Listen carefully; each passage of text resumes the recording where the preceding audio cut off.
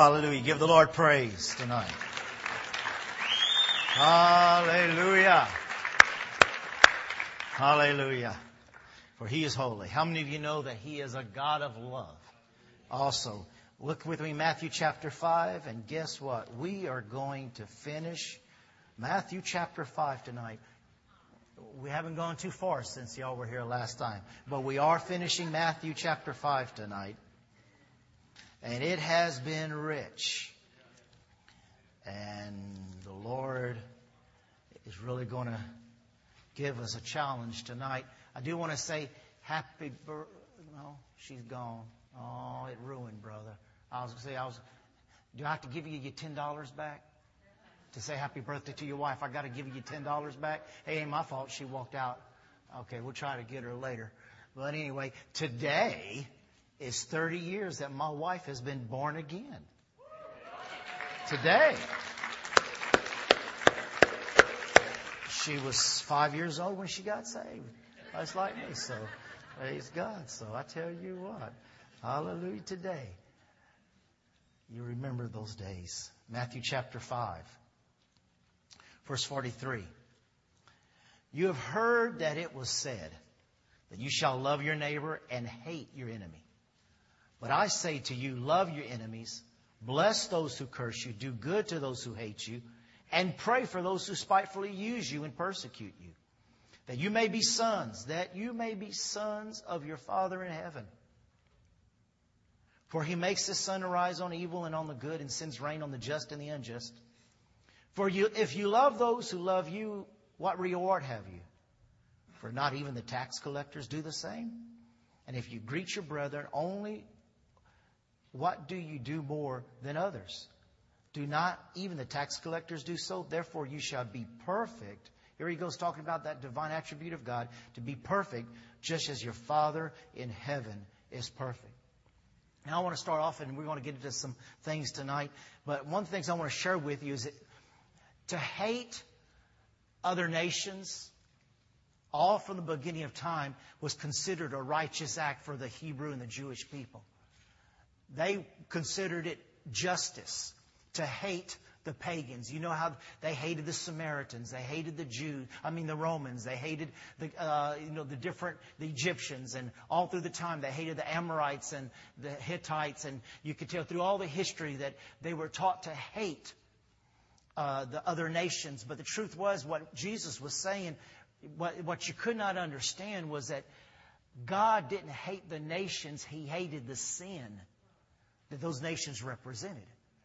And what Jesus came to say was, He doesn't hate for example, He doesn't hate the Romans. He hates the sin. He doesn't hate the man. He doesn't hate the person. He hates the sin. And the Jews were having trouble with that. They could not handle to where, how can you love a person, but yet he's a sinner? And Jesus came to show us that I've come to show the love of the Father. And I just want to look at a few things about that. Look with me, and you can hold your place there, but look with me in 1 John chapter 4. And I just want to touch, because it says, in this way that you'll know that you're a son or a daughter of God, but also it says to be perfect as our Father is perfect. And I tell you, as we get into these things tonight, boy, it really touches some things. You know, as we've been studying Matthew chapter 5, we've gone through the case where it's not just the act of adultery, it's the thought of adultery. It's about stealing. It's about making false vows. A lot of heart issues here.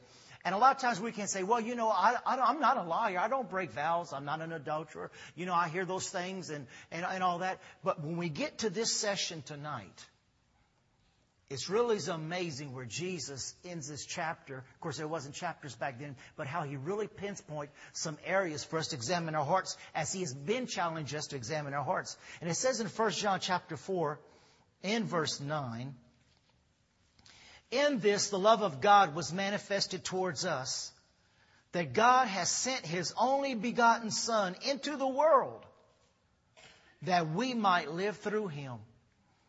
In this love, not that we loved God, but that He loved us and sent His Son to be the sacrifice, the payment for our sins.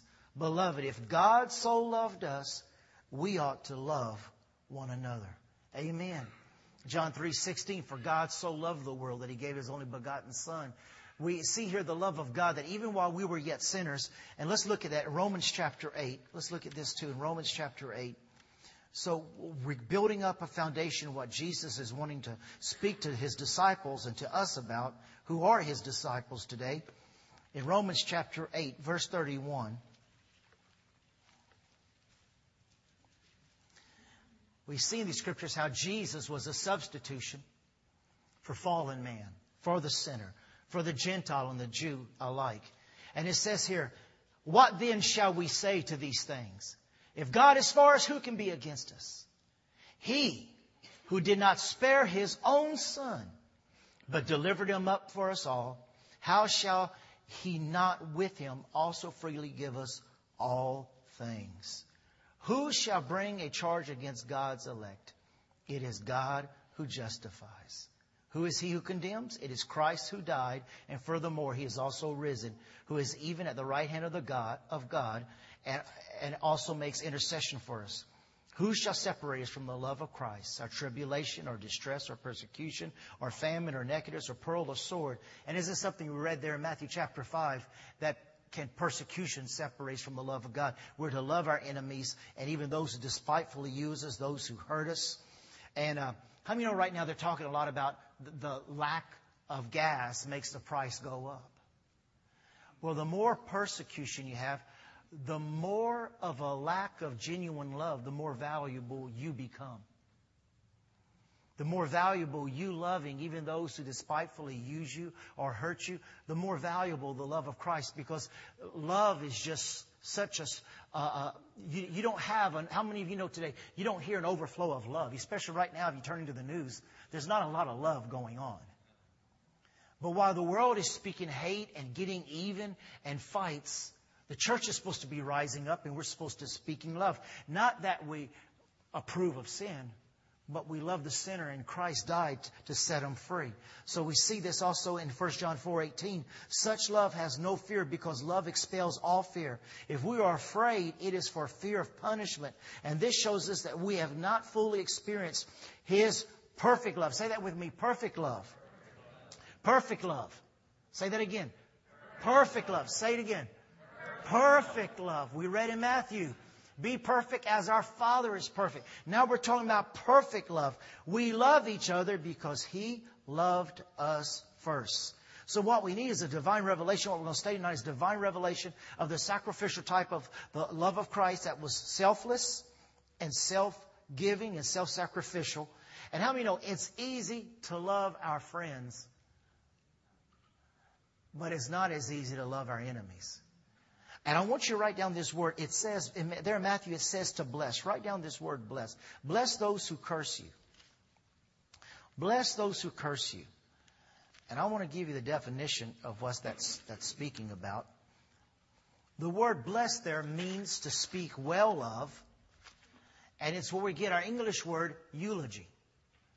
Now, y'all have heard me do a lot of funerals, and you've been to a lot of funerals. Have you ever gone to a funeral where they've done a eulogy, and they said, we're going to talk about this sorry person right here in this casket tonight. He was the most stupidest, ignorant man I've ever met in my... Have you ever been to a funeral like that? Wouldn't dare go to a funeral like that. Now, y'all don't throw stones at me, but this is what I'm saying. We can talk good about a dead person and honor them, but Jesus is saying you're supposed to speak well of the living who persecute you, attack you, and make little of you. It's the word eulogy. It means to honor and esteem those who come against you and those who hurt you. Now, I don't know about you, and I hope I'm not the only one, but I've passed a few tests, but boy, I have failed a lot of tests too. And I'm 45, 46, something like that, one of those things. And, I'm up there now because I don't remember which one. But anyway, I've had a lot of opportunity. And I still have a lot of opportunity about every day to love them, to speak highly of them. When I want to react. And it talks about the overflow of the heart. Now I want you to listen to this, because this is the word definition. The word bless means to speak well of them. But listen to this now. Oh, doesn't only mean you speak well of them, but when you speak of them, you speak sincerely and honestly out of your heart. And I don't know about you, but I have put to the test. I can say, oh, that's a good brother. But in my heart, it's like, boy, I want to tell you about that good brother, but I'm going to speak well of him. Well, that's not sincere. I got to bless him, speak well of him by myself. I have to pray for him, and I have to do good for him so that when he comes to the point where I am asked about him or her, I can talk sincerely. That is a good brother. That is a good sister.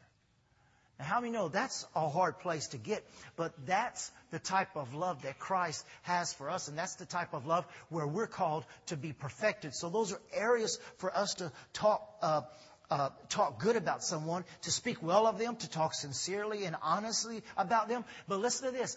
Write this down too. I hope you're writing this down because you're going to be tested on this, and not from me, but by God. It means to make the most of every opportunity to speak well of that person who has cheated you, lied about you, and mistreated you. To make the most of every opportunity to speak well of that person. Every opportunity I have, I'm going to build that person up. It's quiet in here. So that means I'm not the only one, am I? But we're headed towards perfection. Amen? 3 amens. We're headed towards perfection. Amen? Amen. Thank God for the grace. Thank God for His grace that helps us be able to love. And even, like He says here, bless those you call your enemy. Don't call that person your enemy. Don't call that person the person who done you wrong. Don't call that person no good, no count. Call that person, man, that is a great human being.